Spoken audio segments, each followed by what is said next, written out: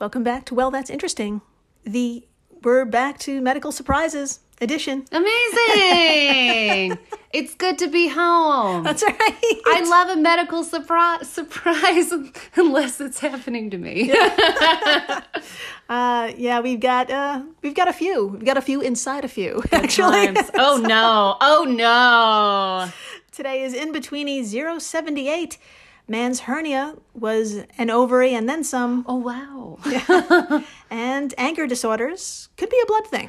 I gotcha. Yeah. Okay. Well, we have a lot to unpack today. Literally. I have a lot of questions. We have a lot to literally discover. Yes. Sorry. Sorry. I'm Jill Chacha, and I am with the horrified Marissa Riley. That's me. I am scared, but I am also excited. You can be two things at once. That's right. Two things can be true. That's what my therapist says. Aw. That's right. This podcast contains multitudes like us. Yes. Layers. And truth. Yes. So many things in this podcast. Let's see. If this is your first time listening, welcome to the flock. Welcome. Dr. Riley here comes in cold and learns everything in real time, just like you. It's true. I had no idea what we were going to talk about today, but now that I do, I'm a little grossed out and stressed, but excited as per usual. Let's do it. So we're on par for the course. Yes. That's great. Yes. Excellent. Yeah, my friends, today we're finding stuff inside other stuff. Yeah, we are. Our first story is a literal Russian doll of body parts. Amazing way to describe it so far. Makes me even more worried. And our second story is equally eyebrow-raising. We've spent the last several years watching people on social media and in the world around us just lose their shit. Yeah. Waking up and choosing violence as a response to something simple. Yeah. Like being required to wear a mask for 5 minutes while shopping in a Walmart. Yeah. How it's such a difficult thing to do. I'm being very sarcastic. But yeah. So a recent study may explain why a small percentage of these folks are hot-blooded. As the old saying goes. I'm going to try so hard not to sing the song for the rest of the That's podcast. Right. Just want to let everyone know. But if at any point you do want to sing it, go ahead. It might happen. It might just burst out of me. Some may have a medical reason for this hot-bloodedness. I'm going to tease you as much as possible. Please do. I'm going to tease it out of you. Tease it out of me, yeah. So, other folks may just be assholes, but we're going to concentrate on the medical stuff today. Sounds amazing. And that's the second half of the show. Cannot wait. I guess we should begin at the beginning. Absolutely. With the first one. Let's start. All right, to begin, let's head on back in time just a smidge to 2021. No. I know. I don't want to go back. I know. It hurts. This case is going to hurt too. But we need to pack our bags as well because we're scooching over to Southeast Europe. Oh, okay. To the beautiful country of Kosovo. I've never heard of it, believe it or not. There we go. Well, for my fellow geographically challenged Americans, don't worry, I got you. Where is Kosovo?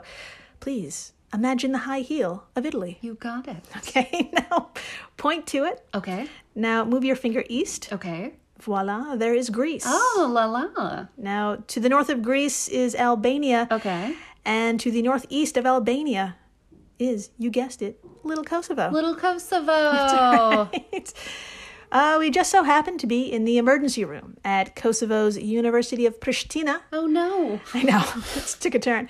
And it's here where a 67-year-old man has just entered and told doctors a small spot to the left of his groin, between his abdomen and leg, had some swelling. Well, that's never a good thing. No, thank you. No, never. And this spot has finally become too painful to deal with. Get this, it's too painful after 10 years of it. You guys, I know. You have to go in sooner. You can't let this go on for 10 years. No. Maybe just like 2 or 3, you Tops. know? Yeah. 2 or 3 tops. She's a doctor. You have to listen to her. Yeah, definitely. 100%. So he's had enough and wants something to be done.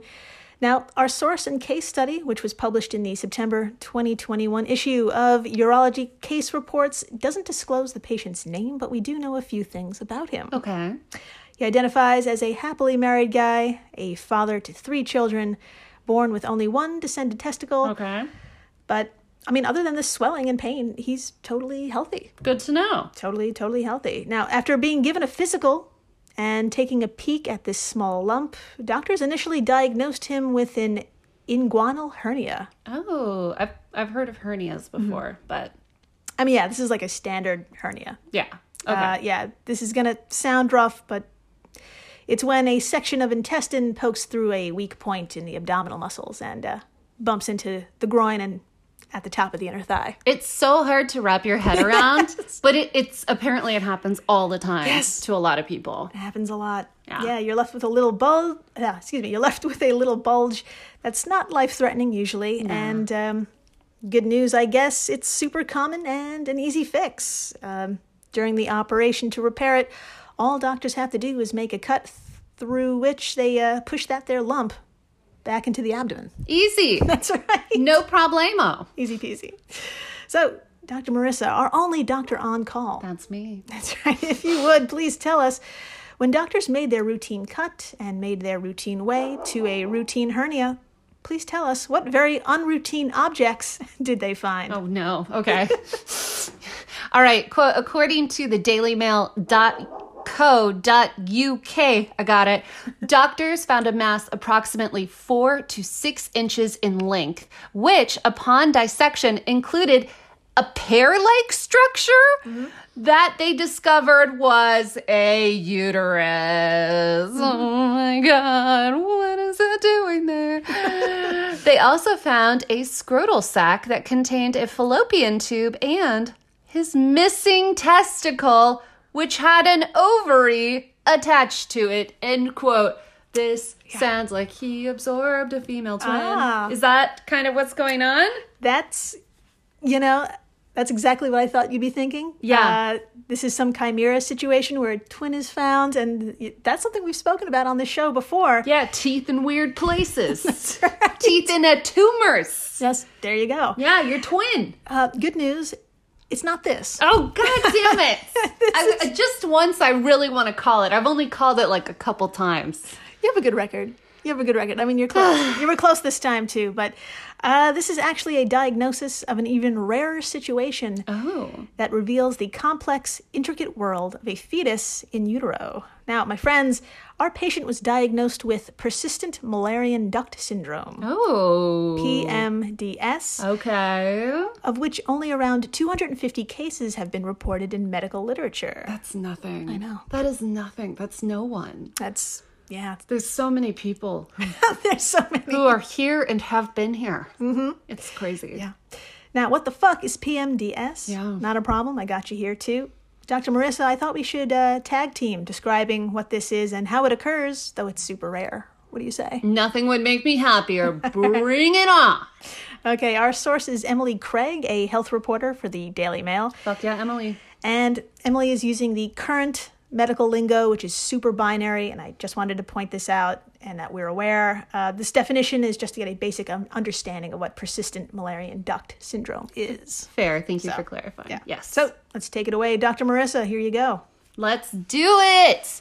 That was so much energy. I'm so sorry. Okay, quote, all fetuses develop with the beginnings of a womb known as the Müllerian duct.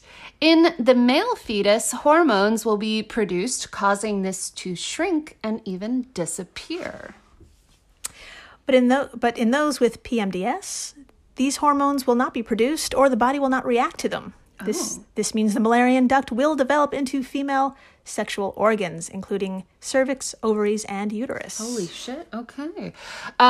Continuing the quote, because different hormones are responsible for growing a penis, the male reproductive organs will also develop. Symptoms include one or both testicles failing to descend and fleshy hernias in the lower abdomen. Boom. Hernias usually occur when the descended testicle pulls the fallopian tube and the uterus into the tract through which it descended. End quote. This is a lot, Jill. Yeah. I'm not going to lie. This is a lot. This is literally and figuratively. Yes. Yeah. Yeah. Yeah. So, I know what you're panic thinking. Is everyone with a hernia got some extra sex organ jammed in them? I actually wasn't thinking that. was just thinking of this person, but I am now. Do I have, I don't even want to think about anything weird. And it's not weird. It's totally natural and perfect. But do I have anything else growing inside of me? You're good. You're good. You're good to go. Okay. It's most likely part of your intestine sticking out, so everyone remain calm. It's probably just a regular, good old-fashioned intestine poking out situation. Cool. So, that's right. That makes me feel so much better. Now, to be fair, we don't know how prevalent PMDS actually is because most cases are, you guessed it, discovered by accident. Oh, I see. Okay. Yeah, like after a deep dive into symptoms a patient can no longer deal with, just like our 67-year-old who had been walking around with extra body parts his whole life until they caused extensive pain. Oops. Yeah, so. Or in the case of Dwayne Walters. Okay. Back in 2015, who was tested for bladder cancer thanks to years of blood being found in his urine. Years? Yeah. He finally got tested. Yeah. Dr. Marissa, please tell us, when Dwayne was called into the doctor's office, what news was he given? I'm actually really excited to spill this to you. Okay. Mr. Walters told the Daily Mail, quote, "My wife and I went to see the consultant and were very worried it was going to be bad news. So when my doctor said I should sit down as he had something to tell me, I was shaking. I replied, 'Am I going to die?' I was convinced I had cancer. But then he said, 'No. But I am going to tell you something. It's going to be hard to get your head around.' He then went on to explain that the scan had located a fully functioning uterus, fallopian tubes, ovaries, and I even had a cervix. Mm-hmm. He struggled to fully explain it. He said he was an experienced doctor, but in his whole career, he'd never seen anything like it. Further tests would be needed to discover how the bleeding was appearing in my urine, but the doctor believed I was having periods!" Yep. In case you didn't hear me screaming, end quote, in case you didn't hear me screaming, I said having periods. He was having periods. Yes. My friends, may I present to you a heterosexual cis man who technically could get pregnant. Wow. Mm-hmm. Yeah. Could he make himself pregnant? Oh, I don't think so. Like, what if he had his own sperm and then they put it into... Oh, like they like just... he's his own surrogate, is what you're saying? Yeah. That's so fucking weird, dude. Is that so weird? If he had his own baby? Like he cloned himself? Do you think it would be weird if I DM'd him about that? Have you ever considered carrying your own baby? I'm sure in the future we'll all have that chance. This is true. We'll be the old weirdos who can't have their own babies. Exactly. That's what's going to happen. Yeah. Mm-hmm. Yeah. Yeah. So now having full autonomy over his body, he chose a hysterectomy. Fair. That's fair. That's So the answer is he will not be having his own babies. No. So he's doing well. Our 67-year-old patient is also doing well. Wonderful. But after the break, there are some folks who are not well. Yeah. Yeah. On a scale of 1 to 10, they're an 11. Oh, man. And pissed off. They're on the pissed off charts. Yikes. Yeah. And a recent discovery suggests it may not be just mental illness alone. Okay. So, stay tuned. Please do. And we're back. We are so back. We're so back. And to be honest, it's hard to chill nowadays. It's so hard. Oh my God. And we have everything. Right. We get the food deliveries. We got the Netflix. Uh-huh. We got the Lexapro. We got the therapist. Mm-hmm. I could go on for ages. Yeah. Doesn't help. We got still stuff delivered every day. I'm still stressed. Still stressed, and that's because, we have a lot of shit on our plates. Yeah. We've got careers, family, the slow dismantling of democracy around the world. It's a lot. It's a lot. To be honest. And we're human, and every now and then we yell, we cry, we let off steam. Yeah. But for some folks, anger is an issue that could destroy their lives and sever connections. I've heard, yeah. Yes. Yeah. So, Dr. Marissa, according to the Mayo Clinic, please tell us about one particular anger disorder that can affect anywhere between 1 and 7 adults in their lifetime. Dude, that's a lot. Yes! Oh my God. Yeah, actually, to put that ratio into perspective, that's approximately 11 to 16 million Americans. Oh my God. Now I'm positive I'm going to have it. Go for it. Okay, all right, let's do it. Quote, intermittent explosive disorder. Oh my God, so really, we're going to call it that? That's right. That's hilarious. Intermittent explosive disorder. Wow. It involves your head, not your ass. Okay. I like how you knew exactly where I was going with that. Amazing. I'm going to say it again. Intermittent explosive disorder, which I get after burritos. Just kidding. Involves repeated sudden episodes of impulsive, aggressive, violent, or angry verbal outbursts in which you react grossly out of proportion to the situation.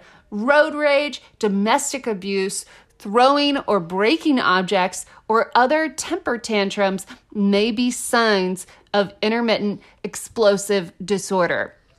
These intermittent explosive outbursts cause you significant distress, negatively impact your relationships, work, and school, and can have legal and financial consequences. Intermittent explosive disorder is a chronic disorder that can continue for years, although the severity of outbursts may decrease with age. Treatment involves medications and psychotherapy to help you control your aggressive impulses. End quote. I do feel like I just did an ad for the medication for this. Yes. And I hope you get that medication if you need it, but that just sounds like everyone in New York all the time. Yeah. We've gotten, I think as like a city and boroughs, we've gotten a lot better. People are a lot less collectively angry, but... Oh, yeah. This is just the United States of America. I rarely leave New York, but I believe it. We're just the United States of intermittent explosive disorder. Yes, pretty much. But I kind of see how 1 out of 7 people might take it a little over the top. Yeah. Oh, absolutely. A little more over the top than me, who just screams at cars that barely are about to touch me. I'm like, what are you doing? I'm a person. That was my life. Have you ever done that? Of course. Okay. Yeah, but this is even worse than that. This could like really lead to some serious shit. Oh no. Yeah. Okay. So, the Mayo Clinic goes on to state that the causes of IED are aplenty. It could be due to environment. Most people with this disorder grew up in families where explosive behavior and verbal and physical abuse were common. Yeah. It could be genetics, Yeah. like differences in how the brain works, or IED could be a symptom of another, more severe mental illness. I see that. So, in sum, the cause of and treatment for IED is complicated depending on the individual. Fair. But good news, for real. A recent discovery back in 2013 suggests there could be a common factor, and targeting it may help. Do tell more. Yeah. Dr. Marissa, would you like to tag team explaining a study published back in December 2013 in the 2013 issue of JAMA Psychiatry? Absolutely. Let's talk about it. Let's talk about how it was performed and what was found. Take it away. You got it. All right. From Bahar Golipour of LiveScience.com, quote, I did nail it. That's great. Amazing. I got you, Bahar. Okay, quote, the researchers measured markers of inflammation in the blood of 70 people diagnosed with intermittent explosive disorder. The study also included 61 people diagnosed with psychiatric disorders not involving aggression and 67 patients with no psychiatric disorder who served as controls. The results showed a direct relationship between levels of 2 markers of inflammation and impulsivity and aggression in people with IED, but not in control participants. Holy shit. The results held after controlling for lifestyle factors and other differences between groups of participants. End quote. So we got some blood inflammation. That's right. Yeah. Yeah. And I know what you're thinking. Inflammation, as in inflamed, like an allergic reaction or an immune response? Yeah, you're right. What? In the study, researchers focused on 2 immune markers. Okay. C-reactive protein, or CRP, and interleukin. Interleukin 6. Interleukin 6. That's the sounds one. like a planet from the future. In the Marvel universe, everything comes back to Marvel. Because I'm obsessed and embarrassed. Surprise, it's in your body. Yeah. It's IL-6. So CRP and IL-6. Now, CRP is produced by the liver in response to an infection, and Interesting. IL-6 is secreted by white blood cells to stimulate immune responses. The study found that levels of both were higher in people with IED Okay. compared with other participants, and that both markers were particularly high in people who expressed more aggressive behavior. Oh, man. Yeah, I know what you're thinking now. But which comes first? Yeah. Does the aggression cause a spike in the markers, or do those markers cause the aggression? Yeah. Or is it a snowballing cyclical situation where it's both? Yeah. Yeah. Can one affect the other? Yeah. Jill. Which one? What are we doing? Well, Dr. Marissa, please tell us what Dr. Emil Coccaro, the studies researcher and professor of psychiatry at the University of Chicago, told LiveScience.com. Nothing would make me happier. I'll write, quote, "We don't know yet." Way to make me feel better, Emil. Continuing the quote, "But it's a powerful indication that the two are biologically connected and a damaging combination. The finding doesn't mean that taking anti-inflammatory medications such as aspirin would calm an angry person, but it does open a new direction for future studies, which could focus on whether reducing inflammation could eventually reduce aggression." End quote. That would be so wonderful if they could, like, it just taking like a baby aspirin every day would help with that. Or if they could create a better drug, because I don't know.